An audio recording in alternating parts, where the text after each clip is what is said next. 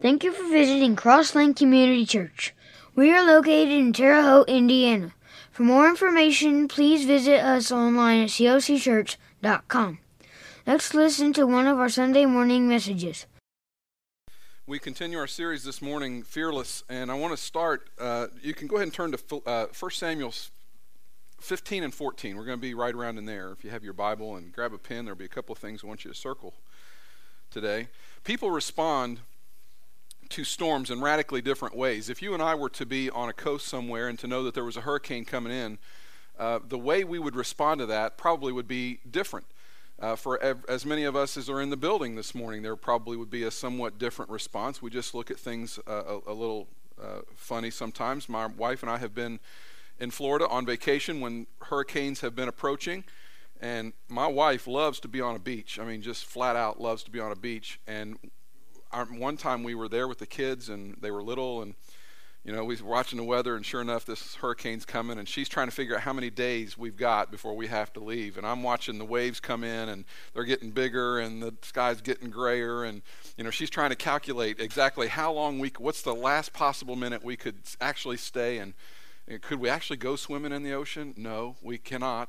We're going to lose our kids if we do that. So I was ready to get out of there, and she wasn't. She wanted to stay, and she rather liked it. One of the biggest storms in the history of Israel is found in 1 Samuel. And the scripture says that this group of people called the Philistines, these massive, godless, ruthless men, they hated the nation of Israel. They hated Israel's God. They didn't like him at all. And so the Bible tells us that they had positioned themselves to attack Israel, and that there were 3,000 chariots, there were 6,000 charioteers, and then the Bible says that the soldiers were numbered as many as there are sands on the seashore. A couple of leaders faced those challenges. They faced them in different ways. One proved himself to be fearless. 1 Samuel chapter 15. Before we get to that, let me just go over with you again our foundational passage. It's 2 Timothy 1:7.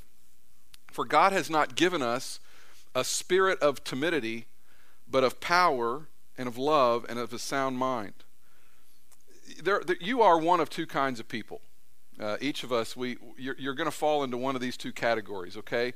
You are either in the category that as you drive around town and you filled your car up with gas and you watch the tank get lower and lower and lower, you're one of two kinds of people. You're going to respond to that stimulus differently. One group of people, when the gas tank gets below a quarter, you put gas in it before the gas light comes on. How many of you are in that camp? I put gas in my car before the gas light comes on. Okay? Check this out. Watch this.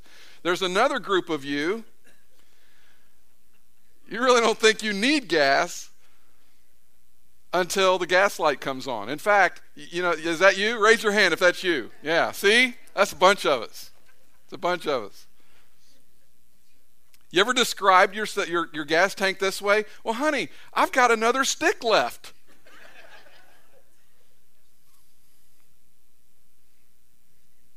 You wait as long as you can. Today we're going to confront fear in a little different way. We're going to talk about being fearless in a different kind of way. We're going to talk about the fear of running out, the fear of not having enough, the fear of not measuring up, the fear of coming up short. In the text, 1 Samuel, that we're going to be in, there's a war being waged, and it's between the army of Israel, it's between the Philistines and the Amalekites. These two groups of people did not like the Israelites at all, did not like God, and there are two guys that we're going to talk about. The first one is a king. His name is Saul. Saul had a son whose name was Jonathan. They respond to the Philistines and the Amalekites in vastly different ways. The way these two respond leaves us wondering, why? Why did they act the way that they did? Why does one respond differently than another? Is it just that Jonathan had courage and Saul was a coward and didn't really behave maybe the way God wanted? Well, that's part of it, but there's more to it than that. The real problem is that Saul had what Saul had was what he lived for.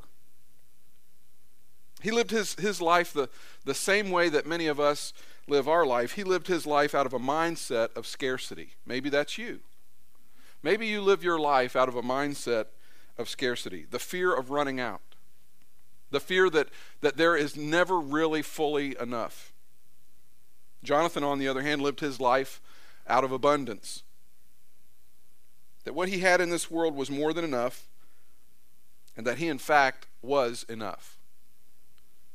The results of the way these two men approached life is staggering.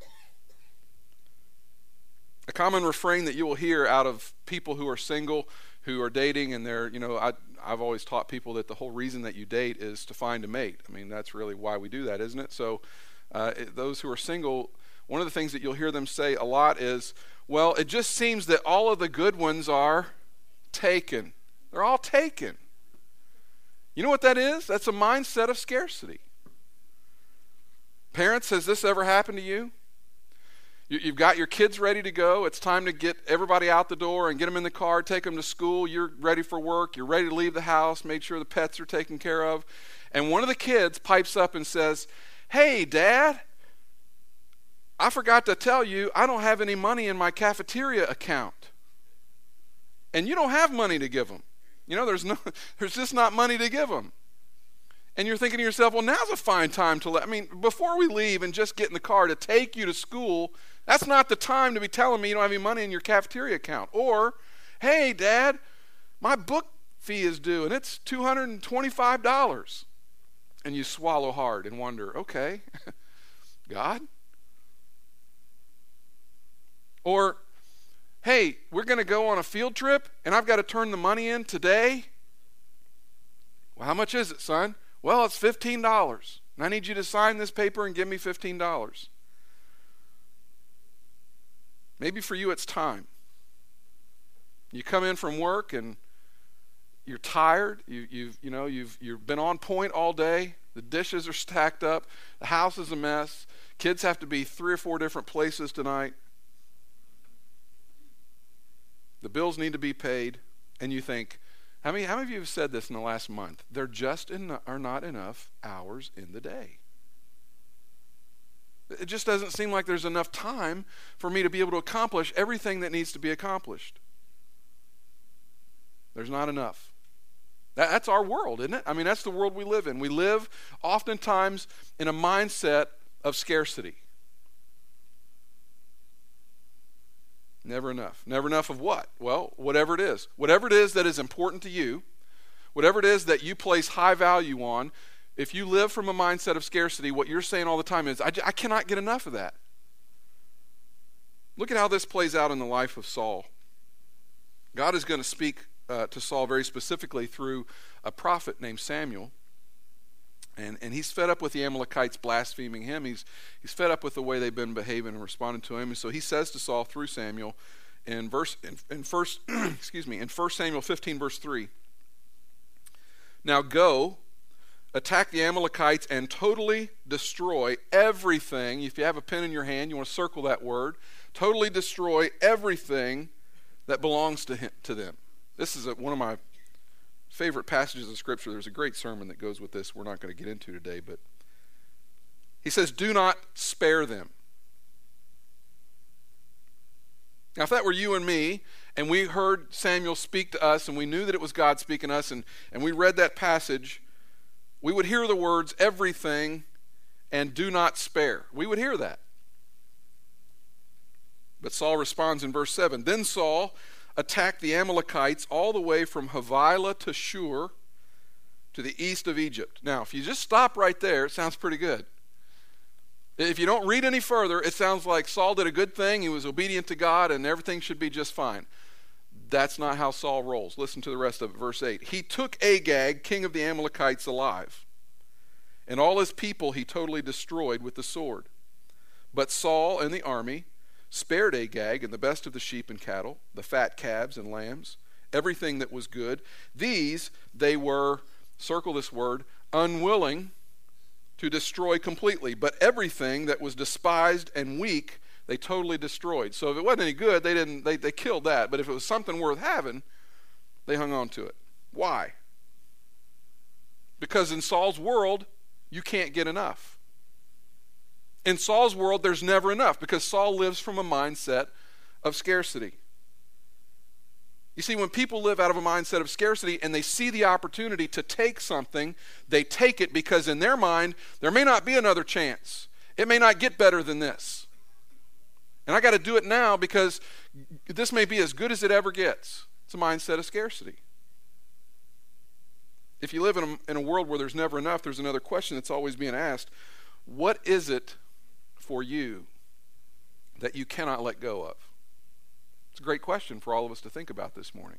What is it for me that I simply cannot let go of? What is it for me that I find myself grabbing onto and holding on to real tight? In India, there are Indians. Of course, there are Indians in India. Just call me Mr. Obvious this morning. In India, there are monkeys.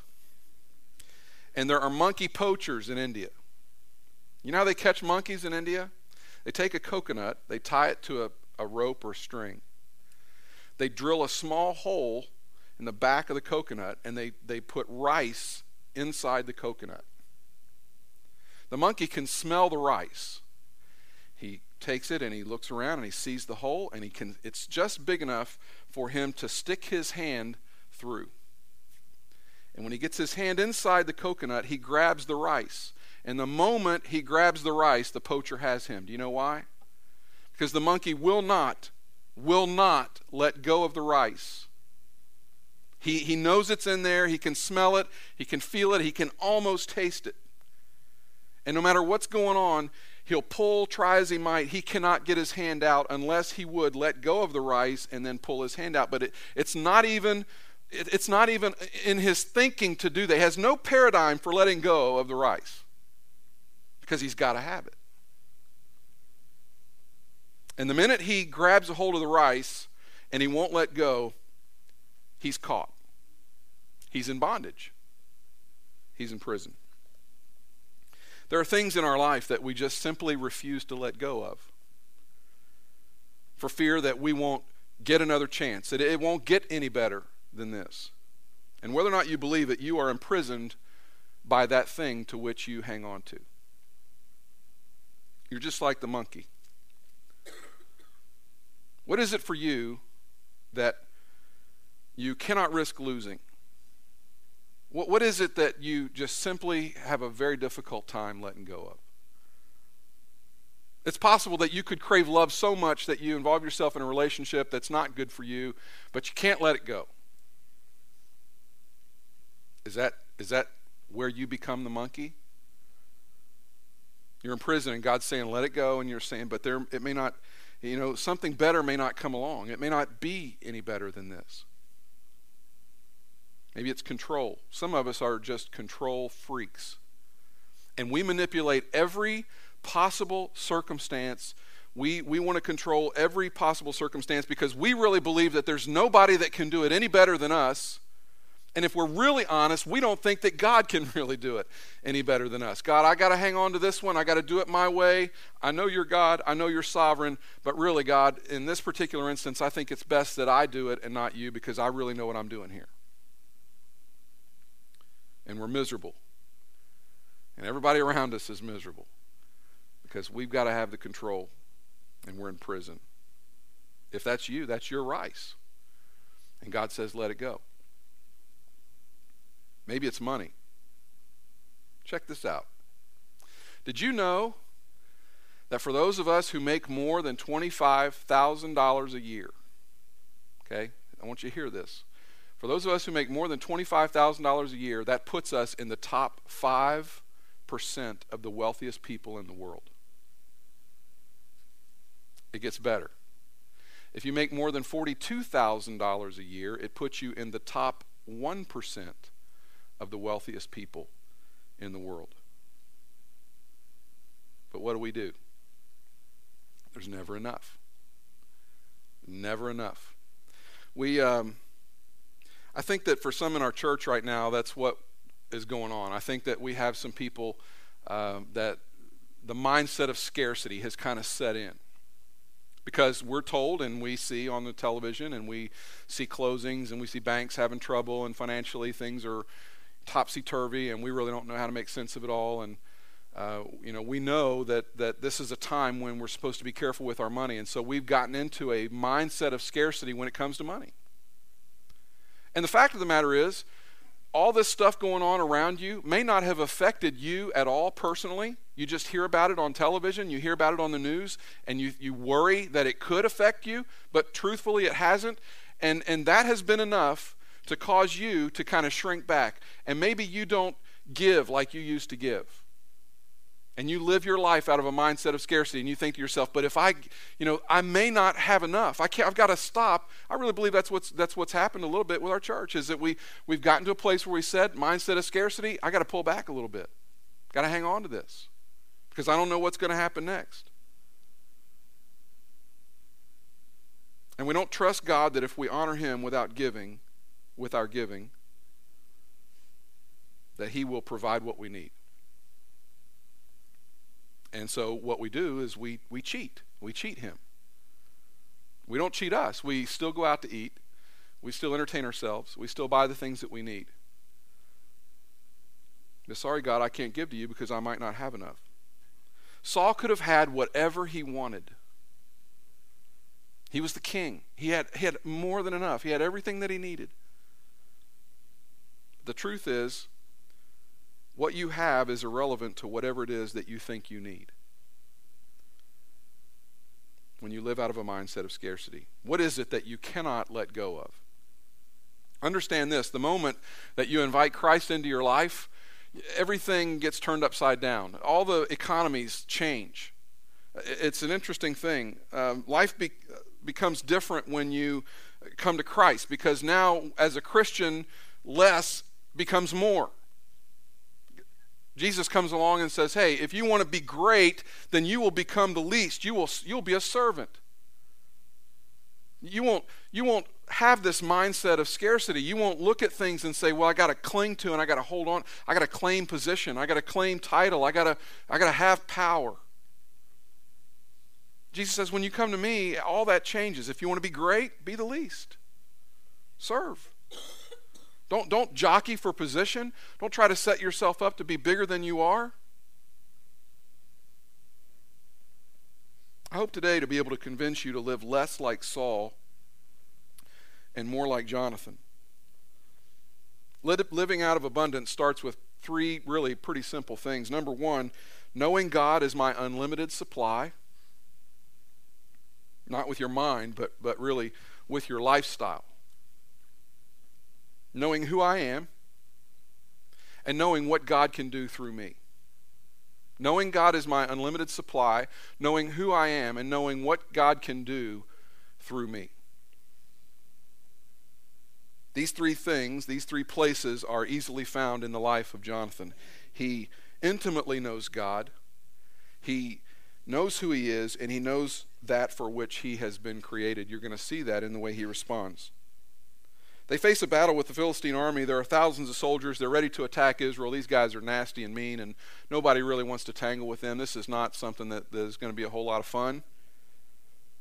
Saul, his dad, is hiding under a pomegranate tree. He doesn't want any part of the Philistines and the Amalekites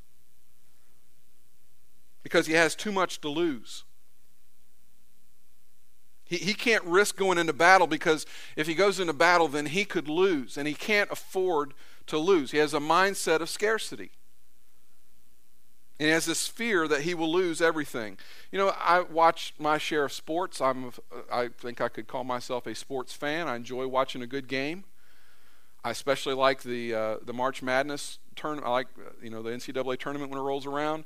I like the playoffs of any kind, really. Right now it's baseball season, and the baseball teams are, there's just a couple of playoff spots left, and you got like 3 or 4 teams that are vying for these spots. And what you see happen, you see this a lot in college football, you see this a lot in college basketball. When one team has to win the game. I mean, they're expected to win, everybody expects them to win, and their mindset is, we have to have this game. And instead of playing to win the game, what do? They play not to lose the game. You ever seen a team build a huge lead and then change their whole tactics for the second half of a game and blow the game? Happens all the time. What is that? That's a mindset of scarcity. It's a mindset that says, we've got too much to lose. No, you got a lot to play for. What you want is still out there. You've got nothing. You've got an illusion. So you play to win the game. You play as hard as you can. You don't play not to lose. Jonathan is sick of watching his dad, a man who is able-bodied, has an army, has power, has political influence. Saul has everything he needs to go against the Amalekites, not to mention the fact that God has told him, this is what I want you to do. And he refuses to obey. And so Jonathan is sick of watching his dad do nothing, and he says, I'm done. Let's go. Turn to 1 Samuel chapter 14, verse 6. 1 Samuel chapter 14, verse 6.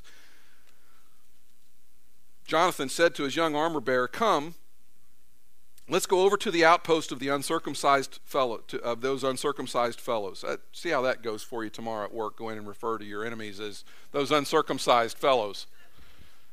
That ought to go over real good. Perhaps, I want to circle that word, perhaps the Lord will act in our behalf. Nothing can hinder the Lord from saving, whether by many or by few. He says, I'm sick of watching what's happening. I'm sick of the way my dad's responding to this whole thing.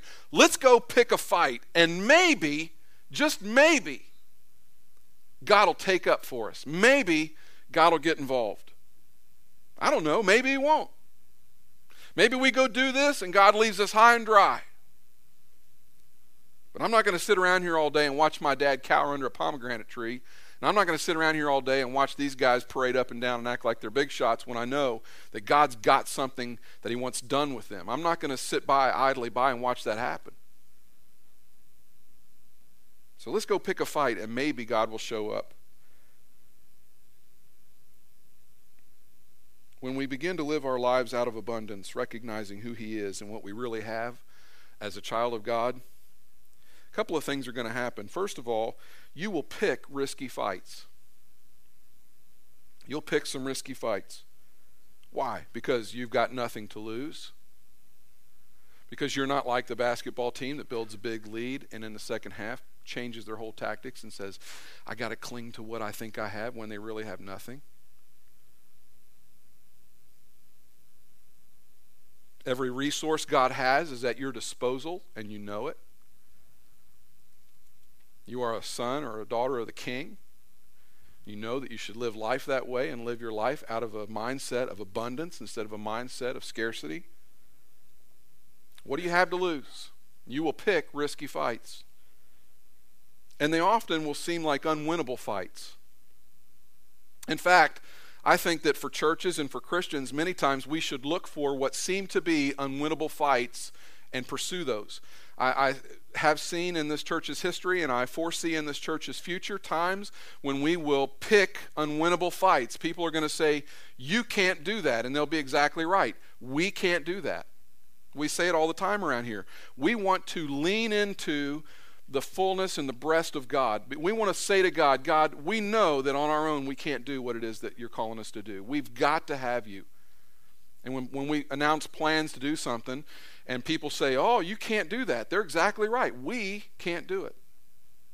But we want to pick, as a church, we want to pick risky fights. As a Christian, I want to encourage you to pick risky fights. Lean into things that you say, God, unless you show up, I'm not going to be able to do this.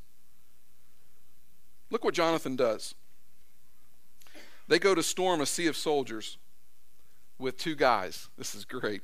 Verse 14 of chapter 14. In that first attack, Jonathan and his armor bearer killed some 20 men in an area of about a half an acre. Verse 15. Then panic struck the whole army, those in the camp and field, and those in the outposts and raiding parties, and the ground shook. It was a panic sent by God. Let's pick a fight, and perhaps God will show up. And in fact, God did show up. The ground shook. Some of us need to pick fights today. You've got some battles in your personal life that need to be addressed. I'm sure we all do. Maybe for you it's debt. He's thinking, oh man, I did not come to church this morning to hear the preacher get on me about my debt. If I'd known he was going to do this, I'd have stayed in bed. But let's be honest. You've done it to yourself, and it is a weight that is so heavy from time to time that you can hardly bear it, that when you begin to think about your future sometimes relative to the debt that you have, it scares you to death. I'm calling you to pick a fight today. And perhaps God will help. You say, well, how do you do that? Well, you're going to laugh at me and you're going to think I'm crazy, but you give. It's where you start. You give. Sounds crazy, doesn't it? Sounds crazy that I would have so much debt, and the way God wants to show up in my world is by me giving. But crazy as it sounds, that is the economy of God, and that's how it works.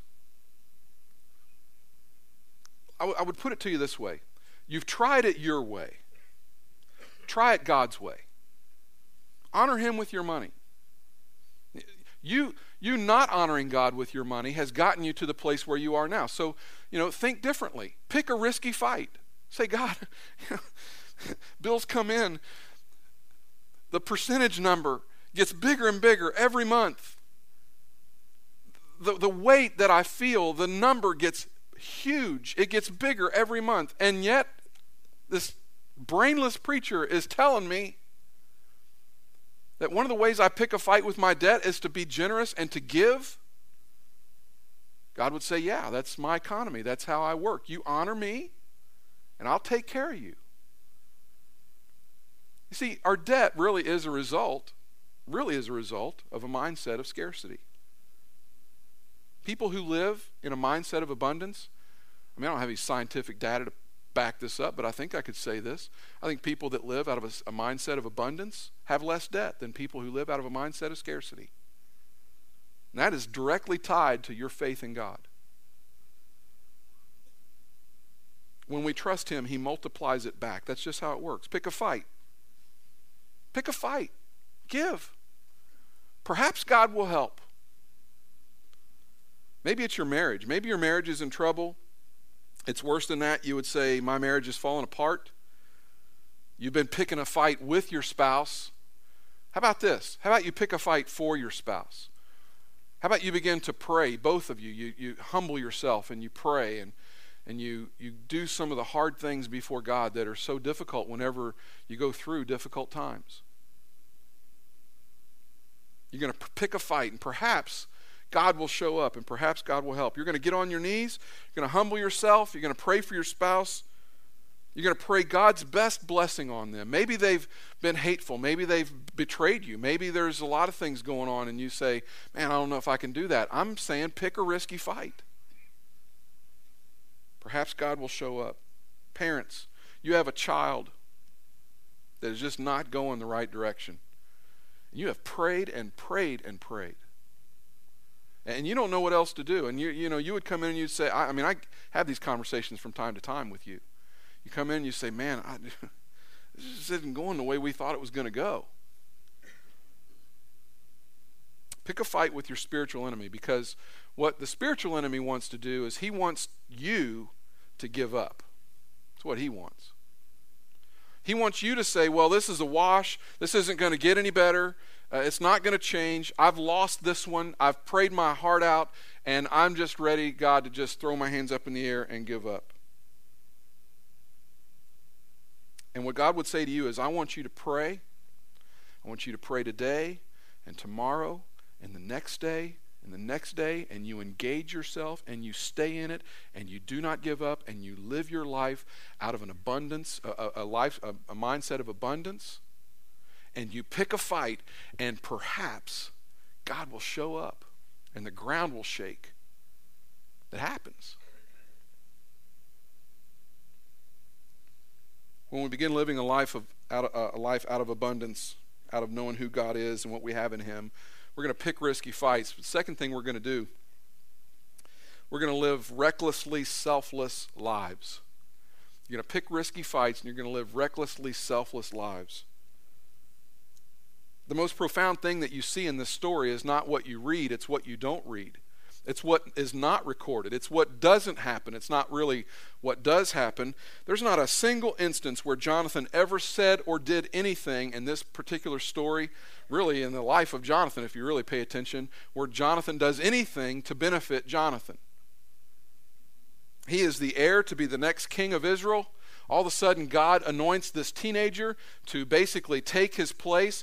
Jonathan is lined up. I mean, by most standards, he is supposed to be the next king. God comes along and says, no, we're going to anoint this boy, this young boy named David, and he's going to be, Mr. Wonderful, Mr. Everything. Jonathan didn't say a word about it. He didn't say, hey, God, that's my spot. I'm next in line. That's my castle. That's my throne. These are my people. I'm supposed to have that job, not David. What's going on? You don't hear anything like that out of Jonathan. He said, hey, David, I'm giving my life to your service. Recklessly selfless. It wasn't about him. His dad's playing it safe under a tree, not attacking. Jonathan goes to risk his life. Why? Maybe God would be pleased. Maybe he would see my desire to worship and obey him, and maybe he'll show up, and maybe the ground will shake. Who knows? It wasn't about Jonathan. See, when you know who you are in Christ, you don't have to live your life to get something back. Most of us we're basically looking for what life can give us back. We want the rebate.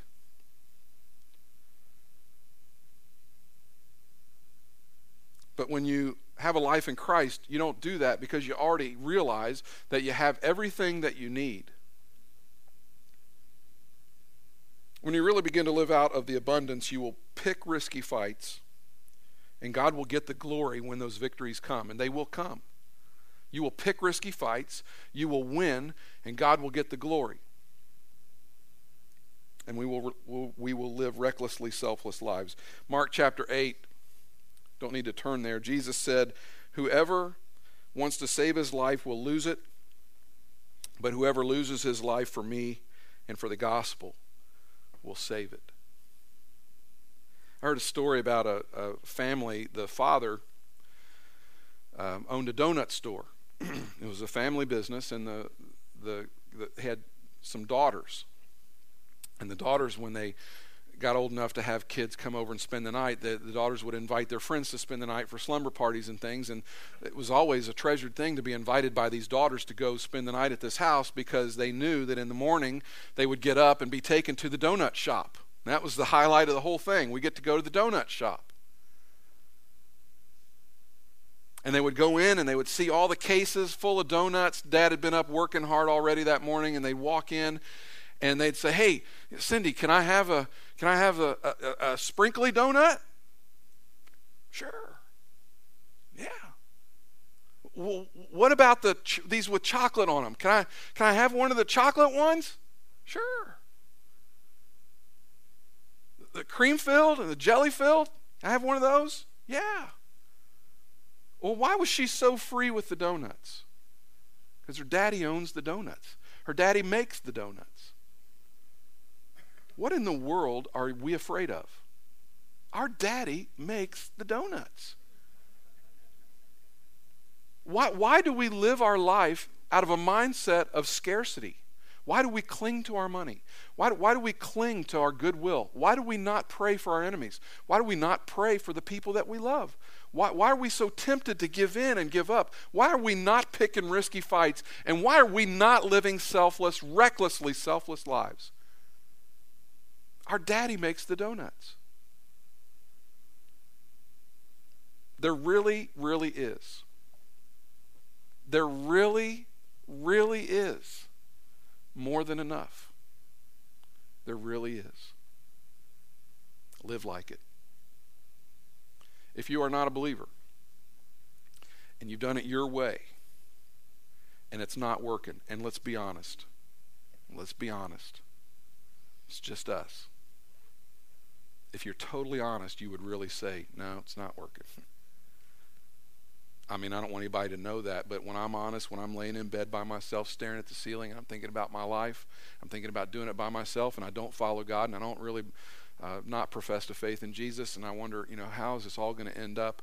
In the quiet, still place where your soul and God kind of mingle, and you're totally honest, you would say, no, it's not working. Your way is not working. I'm saying to you, give God a shot. Pick a fight. And perhaps God will show up. I can tell you this. I can tell you that when I go through difficult times, we all go through difficult times. The difference is that when I get into those difficult times, it's not too hard, too tough to remember, really, that my daddy makes the donuts, and I really have all that I need. Living life out of a mindset of scarcity will drive you nuts. And living life out of a mindset of abundance is really the only way to do it. And if you've never given your heart to Christ, you can't know what that is. I'm inviting you to come into a mindset of abundance. Come under the lordship of Christ, where you finally know, I have a God who has everything under control, and I'll do it his way. It'll be hairy sometimes, because this is a life of faith. And you don't always know what's around the next corner, but you do know this. You do know God's got the next corner covered. He will show up. And if you've never given your life to Christ, we're going to stand and sing in a moment. You'll be able to do that. Let's pray first. Father, these two mindsets are very prevalent among us. Most people live their life from a mindset of scarcity. And they think there's just not enough. Most people play life like a ball game that they can't afford to lose, instead of playing it like a ball game that they want to win. Father, I pray that you would teach us every day what it is to pick a risky fight for you. I pray that every day we would find ourselves more and more compelled to live a recklessly selfless life. Father, you have demonstrated in so many ways over and over and over again how you can be trusted. It's your grace and kindness that leads us to repentance. Help us, Father, in this moment, in this hour, to be honest with ourselves about how we look at you sometimes, and how we hold back, and how we don't trust. We're a lot more like Saul than we are like Jonathan. And really, Father, what we're after this morning is we want to walk out of here like Jonathan, ready to pick a fight. God, we love you. We lift you up. We honor you in this hour. We worship you. It is in Jesus' name we pray. Amen. Thanks for visiting. We hope you've been encouraged. Please feel free to visit us online at clcchurch.com.